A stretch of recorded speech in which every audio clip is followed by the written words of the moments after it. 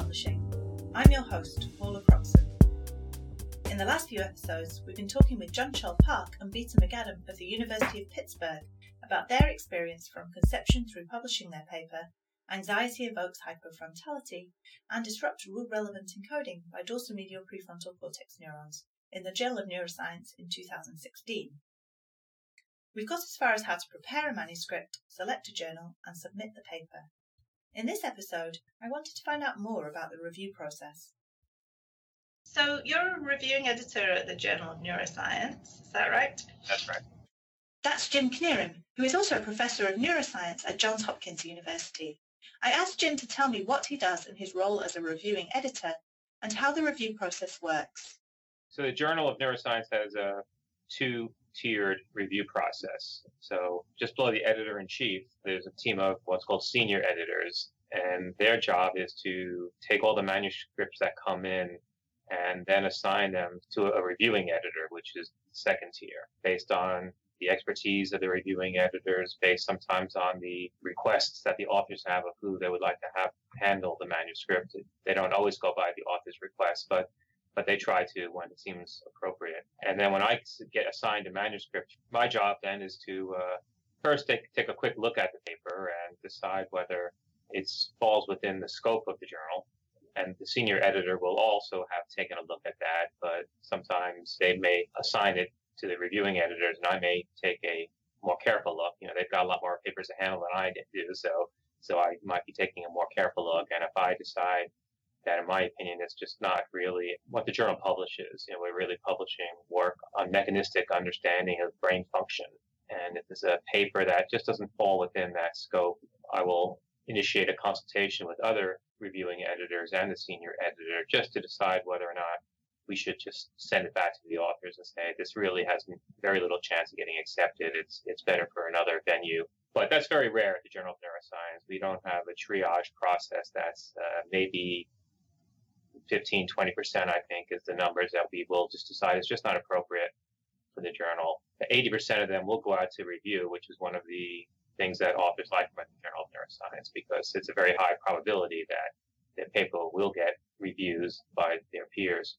So my job is to then basically look at the paper and decide who would be a good reviewer for that paper, and I will suggest to the editorial office 5 or 6 names, and they have a process then that will go down that list and we'll send out the emails. We get 2 people, or in some cases 3 people, to agree to review it, and or ask me for more names if we can't get people from that initial list to agree. And then I wait, and then I bug the reviewers to send their reviews back. People are very busy, and oftentimes it takes a little bit of prodding to get the reviews in. But once we get them in, I have to then read the reviews and make a recommendation to the senior editor about what to do, either to just reject the paper outright and say, you know, the reviews aren't enthusiastic enough to consider further, to accept the paper as is and say, okay, this is great, maybe some minor modifications, or have a decision that the authors need to revise the paper, but then they can send it back and we'll have the reviewers look at it again. When the reviewers are of the same opinion, then that makes my job really easy. If the reviewers have split opinions, which actually happens much more frequently than one would like, I guess because different scientists have different opinions on the paper. Sometimes the differences of opinion are on the technical merit of the paper. One reviewer may find a flaw that the other reviewer didn't see or didn't have the same expertise and didn't pick up on. Many times it's just a question of the impact of the paper. One reviewer may say, this is great, you know, everyone's going to love this paper. Another reviewer might say, well, it's technically fine, but I don't think it's the same general interest for the Journal of Neuroscience. We try to publish papers that are not just of interest only to a small subfield, but papers that would be of interest to a wider neuroscience community, as you know, if it's a membership of the Society for Neuroscience. So some reviewers will have different opinions on that. So then my job is to then read the reviews, look at the paper, and try to make a decision about whether to seek yet another opinion from another reviewer, and then make a recommendation to the senior editor, who then reads my recommendation and takes a look at the reviews and makes the final decision. Either goes with my recommendation, or if senior editor does not think that my recommendation is the right one, then that senior editor will initiate a consultation with me, and we'll go back and forth until we come to some agreement on what's the best way to proceed. So that's basically what the reviewing editor does, just kind of shepherding the paper through the review process. And when the reviews are in agreement, it's pretty easy just to make a decision. The job gets hard when the reviewers are of different opinions, and then I've got to go to work and really try to make sense of what's going on and which of the two reviews makes most sense. I asked Jim to tell me how they choose the appropriate reviewers and whether they take into account the lists provided by the authors. Pretty much every journal will ask you for reviewer suggestions when you submit a paper. So the easy thing is when authors ask to exclude a reviewer, in almost every single case, we will honor that request at the Journal of Neuroscience. So I certainly do, and that is certainly my understanding of sort of the unofficial or official editorial policy. Whether we will go to the reviewers that the author suggests we send the paper to, that's variable. That's a question of if that suggest person is someone who I think will be a good reviewer, will be impartial, has the expertise to review the paper, then I will frequently choose at least some of those names I'll put into the list of potential reviewers that the office will try to solicit. Very rarely will both or even all three reviewers, at least the ones that I handle, be from that list. One assumes that the authors put on people who they think will be partial to that, and I want to get another opinion as well. So frequently the reviewers will be one from the list of suggested reviewers and one or two from another list that I chose myself. And then that's a question of me then finding people who I think have the expertise. So if it's a paper that's in my field, then I can very easily think of people who would be very good reviewers for a paper. If it's a paper that's outside my precise area of expertise, well, then I'll have to do some research. The journal has a database of reviewers that have keywords and so forth that allow me to search for people with that expertise, or I'll go onto PubMed and do a search. And that way I'll just try to find people who seem to have the right expertise. The idea is just trying to get people who you think will have the expertise and will be fair. Regarding the reviewing process, we have a pool of reviewers itself. And also, of course, we take into account the suggestions of the authors. Of course, the authors can also suggest which reviewers should not be consulted. And this is something that we absolutely honor. And the suggestions of the authors about the potential reviewers that should look at the paper of us, quite helpful. We definitely use the suggestions. They can be, and in many cases, they are overlapping with the reviewers that we may choose. And they can be really helpful to also see how the author thinks about their paper, what kind of expertise this paper would need to be evaluated properly. That was Mirna Kvayo from the journal Cell. I asked Katja Brose from Neuron to describe more about how reviewers are chosen. The way that I like to think of it is, as editors, we're convening an expert panel who's going to advise the editorial team on the suitability of this paper for Neuron. In our case, it's Neuron. And the kinds of things that we look for at Neuron, are obviously technical standards, sort of the technical competence of the work, and we would certainly choose reviewers who'd be able to judge that. So we'd look for reviewers who may have technical expertise that relate to the work. But we're also looking for views on how impactful and significant the work is for the field. And so we may also have reviewers on board who clearly would have some technical relevance to the work, but who may be particularly well suited to comment on where this fits into the field, where it fits into the field in terms of advance and impact and importance. We are also always trying to think about consistency in our decisions across the journal. And so in some cases, we may have had previous submissions that are related thematically or in terms of technical expertise. And so we may choose reviewers who had seen previous work for the journal and to be able to comment on kind of the relative merits and relationship between the studies. But essentially, what they're providing us with feedback on is the technical and conceptual quality of the work, and we're looking for their expertise to kind of mirror that. I think where it gets really challenging is for papers, which is most papers these days in Neuron, that are kind of highly integrated across fields, very interdisciplinary, maybe very collaborative. Maybe they include both, mouse genetics, some systems neuroscience, behavior, some physiology. And at that point, it can get kind of tricky to cover all bases. And so there, I think it just becomes a matter of the editor's expertise in weighing kind of which aspects of the paper kind of need more targeted coverage versus others. It may be that the paper, has particular concerns, or we have particular concerns about one element of the paper, and we would, then maybe make sure that we have one or two reviewers to be able to touch on that, but rely on them to maybe not be primary experts in some of the other sort of secondary aspects of the paper. And so how much weight does the author's own requests for recommended reviewers carry when you're deciding on reviewers?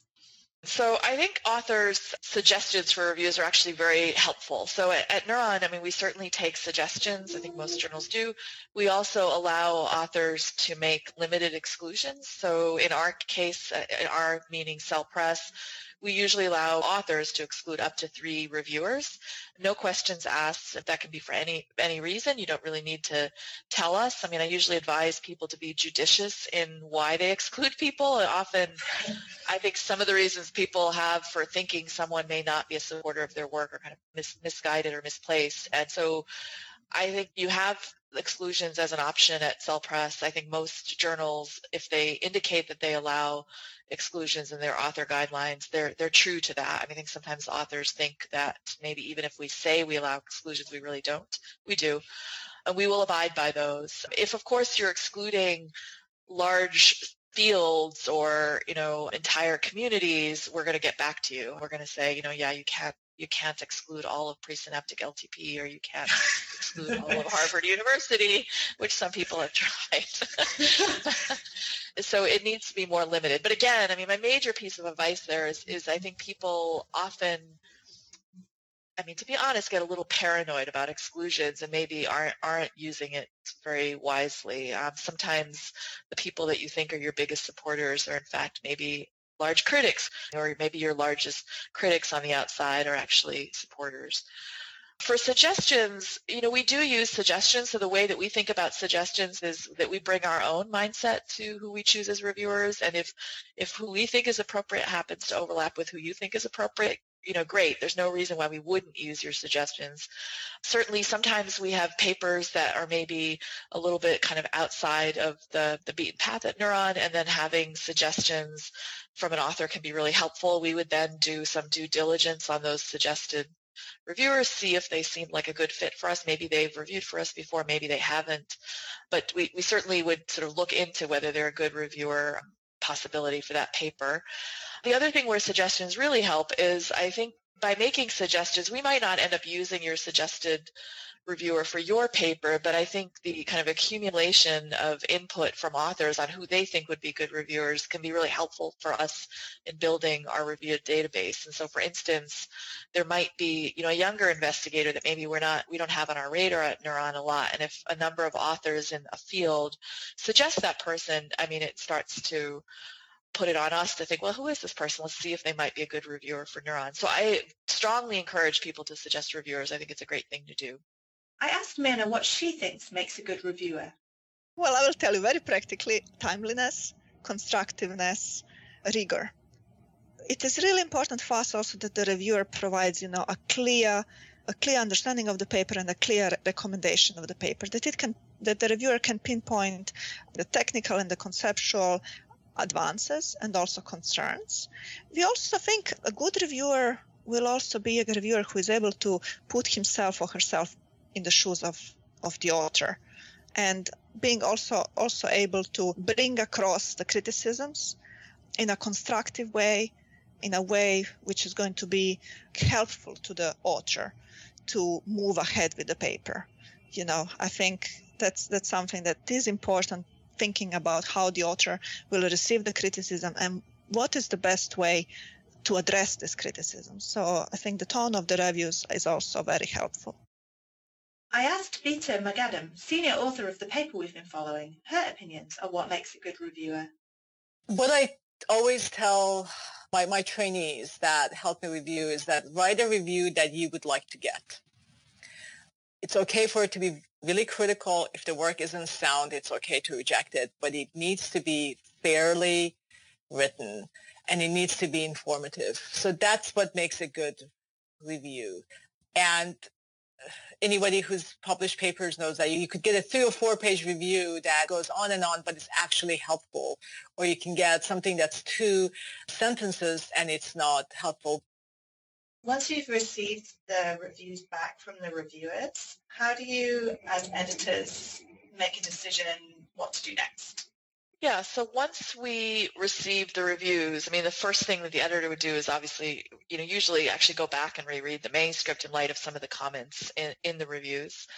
This is the handling editor. At this stage, I think the handling editor is the first person who really starts to kind of integrate the reviews with the paper itself. That's Katja Bros again. Katja, describe to me what happens when the reviewers don't agree. At Neuron, it's really very common for there to be what we call split reviews, so differences of opinion from the reviewers, and those can be, modestly split to very split. It's kind of amazing. You'd expect people to sometimes be split in their views on things like the advance or the impact for the field, but sometimes there's even splits along the lines of, technical quality, which I think is explainable, especially in fields where the methodology is still evolving. I mean, maybe the statistics are even still evolving, and that there isn't yet a hard and fast community bar for where, a particular technique might rest. We do often get split reviews at Neuron, at least. I mean, we certainly don't consider the decision as being a simple summation of the reviews. It's not as simple as, oh, you get 2 out of 3 positive reviews, you're golden, or the fact that, if you get, 1 critical review that you're not going to move forward. So it's not that. I mean, what an editor is doing is they're really trying to integrate the comments, both specific and general, that the reviewers make. They bring in their own assessment. They might bring in other feedback from the team, other decisions that we've made, sort of thinking about kind of consistency. And from that, sort of have a view towards, is this a paper that at this stage is appropriate for Neuron, which is great. I mean, usually that's a set of positive reviews that really say, yeah, this is great, move this forward. But often you're kind of in a space where you're trying to figure out with revisions and with what revisions could the paper be appropriate for Neuron. And I think that's really where the art of the editor's job is really trying to integrate what the reviewers have to say, starting to think about sort of what revisions would be necessary to make the paper a Neuron paper and which ones might be, nice to haves but not absolutely necessary. And then from that, create a recommendation to the authors. I mean, in general, for Neuron, when we're inviting a paper to revise, I mean, we're very sensitive to, I think, the length of time it could take to get a paper into publication from when you first submit. And so we're reluctant to invite papers to revise that are going to take months, years to really get to the point where it might be a Neuron paper. And so what we're really looking for when we're inviting a paper to revise is that there's a limited set of revisions, on the scale of a couple months that the author could do. Maybe they've already done some of them. Maybe they'd have to initiate some of them, that there's some clarifications they may have to provide. But with those things done, that we're reasonably confident that it would get the support of the reviewers and we could move forward with publication. If the paper seems further off than that, so there may be papers that we think, wow, this could be really exciting, but they're like 6 months off. They still have quite a bit to do. Probably what we would do is think about rejecting the paper in the sense of telling the authors, here's what we feel is sort of missing for Neuron. This seems like a lot for you to do. At this point, you'd have some choices. I mean, you could pursue those things, and we might be open to looking at it again, but you might just find it a better use of your time to move forward elsewhere where you wouldn't need to take it as far. And that is technically a rejection letter, but some people refer to it as a rejection with an open door. And certainly the papers like that, we do publish them in Neuron. I mean, not a small number of papers get published in Neuron that start that way, that start as it's not quite ready yet. We'd look at it again if you did more, but it seems quite a bit more than a typical revision cycle. What's your opinion on signing reviews? Do you think that the blind review process is the best process that we have available to us, and do you think it will change? I mean, my personal opinion, and this is as an editor now for 16 years, having seen thousands of manuscripts and tens of thousands of reviews, is that that blind peer review is still the best way for most reviewers to be able to feel that they can freely express their opinions. I think that it's just a part of human nature, I think, of being somewhat concerned about attaching your name openly to comments, even if they're written in a very fair, critical way, because you don't know how they're going to be taken by the other side. And in many cases, a reviewer might be reviewing a manuscript that they don't know much about the author on the other side. In some cases, they may, but I think that there's just an element of kind of trust in that. And I think most reviewers still feel that by being anonymous that they can be more honest. I mean, I do take the point that people raise that sometimes by hiding beyond anonymity, one, might say things in a way that they wouldn't say if they were out in the open, or maybe it leads to a sort of a digression of the tone. I mean, I'd say that's our job as the editors to monitor. I mean, that all reviews, whether they're positively recommending or negatively recommending, should be kind of constructive and critical and fair. And if the tone is really off, we do try to monitor that. But I do think in most cases, people are more honest when their name is not attached to it. We do allow people to sign reviews. So if somebody signs their review within our system, we allow that to go forward. There's no issue with that. One thing that is being debated right now is whether the reviewing process should be anonymous or not. I asked Peter McAdam and John Park, the first author of the paper, for their thoughts on whether we as reviewers should sign our reviews. I go back and forth. I have signed reviewers in the past. I have stopped because I feel like it needs to be a process that's applied equally everywhere. I have found that when I sign my reviews, I become a much nicer reviewer.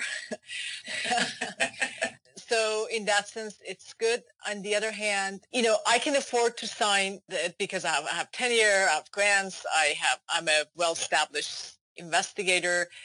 I'm not sure if a young person, if an assistant professor is comfortable signing his review of someone's paper who's on the study section that is reviewing this young investigator's grant next month. I have a lot of misgivings about it. I think in principle it sounds awesome, but I think when you think about the nitty-gritty of it, and especially for young investigators, I think it could be problematic. Jontrell, have you done any reviewing yet? Well, no, not by myself, but I sort of participated in the review process. Like I gave some opinions on certain data analysis, things like that. Yeah. And what do you think? Would you sign your reviews when you get to the point where you're reviewing papers in your own right?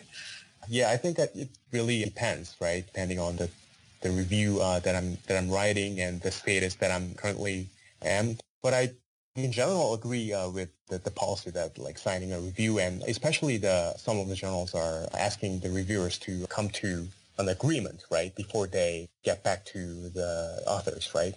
And I think that could be used in a constructive way, that they like reviewers speak to each other and then they try to sort of come up with a reasonable final review.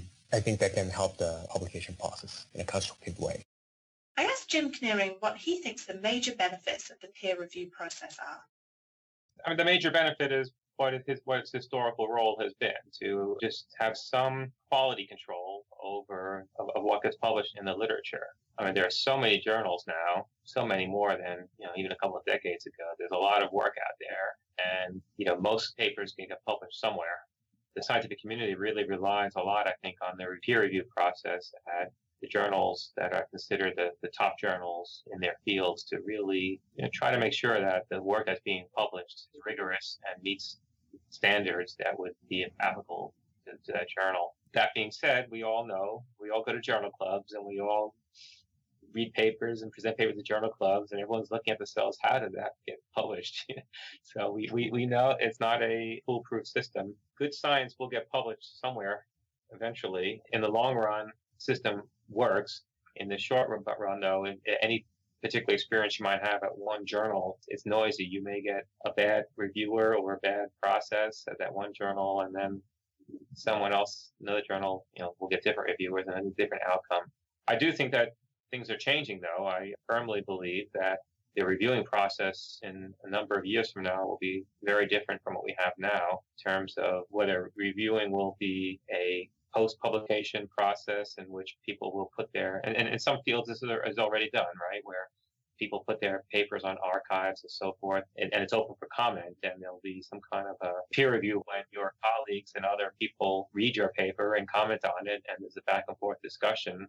I think in the long run will be better, because it's not just a question of 2, maybe 3 people reading a paper and deciding whether it's worthy or not. It's a question of, well, here's the data out there. Now the whole scientific community will weigh in on it, and from that, I think the really good papers will come to the fore, less so on what journal they're published in, but more so on the opinions of the scientific community about, wow, this paper is really one of great results. Thank you for joining this week, and thanks to all who shared their experiences with us. In the next episode, we'll talk about what happens when you receive your reviews and how to respond to them. Don't forget, you can subscribe to this podcast on iTunes or find full episodes and sign up for weekly emails at NeuronLine. Visit neuronline.sfn.org/podcast. I've been Paula Croxon, and this was the NeuronLine podcast, The Perils of Publishing.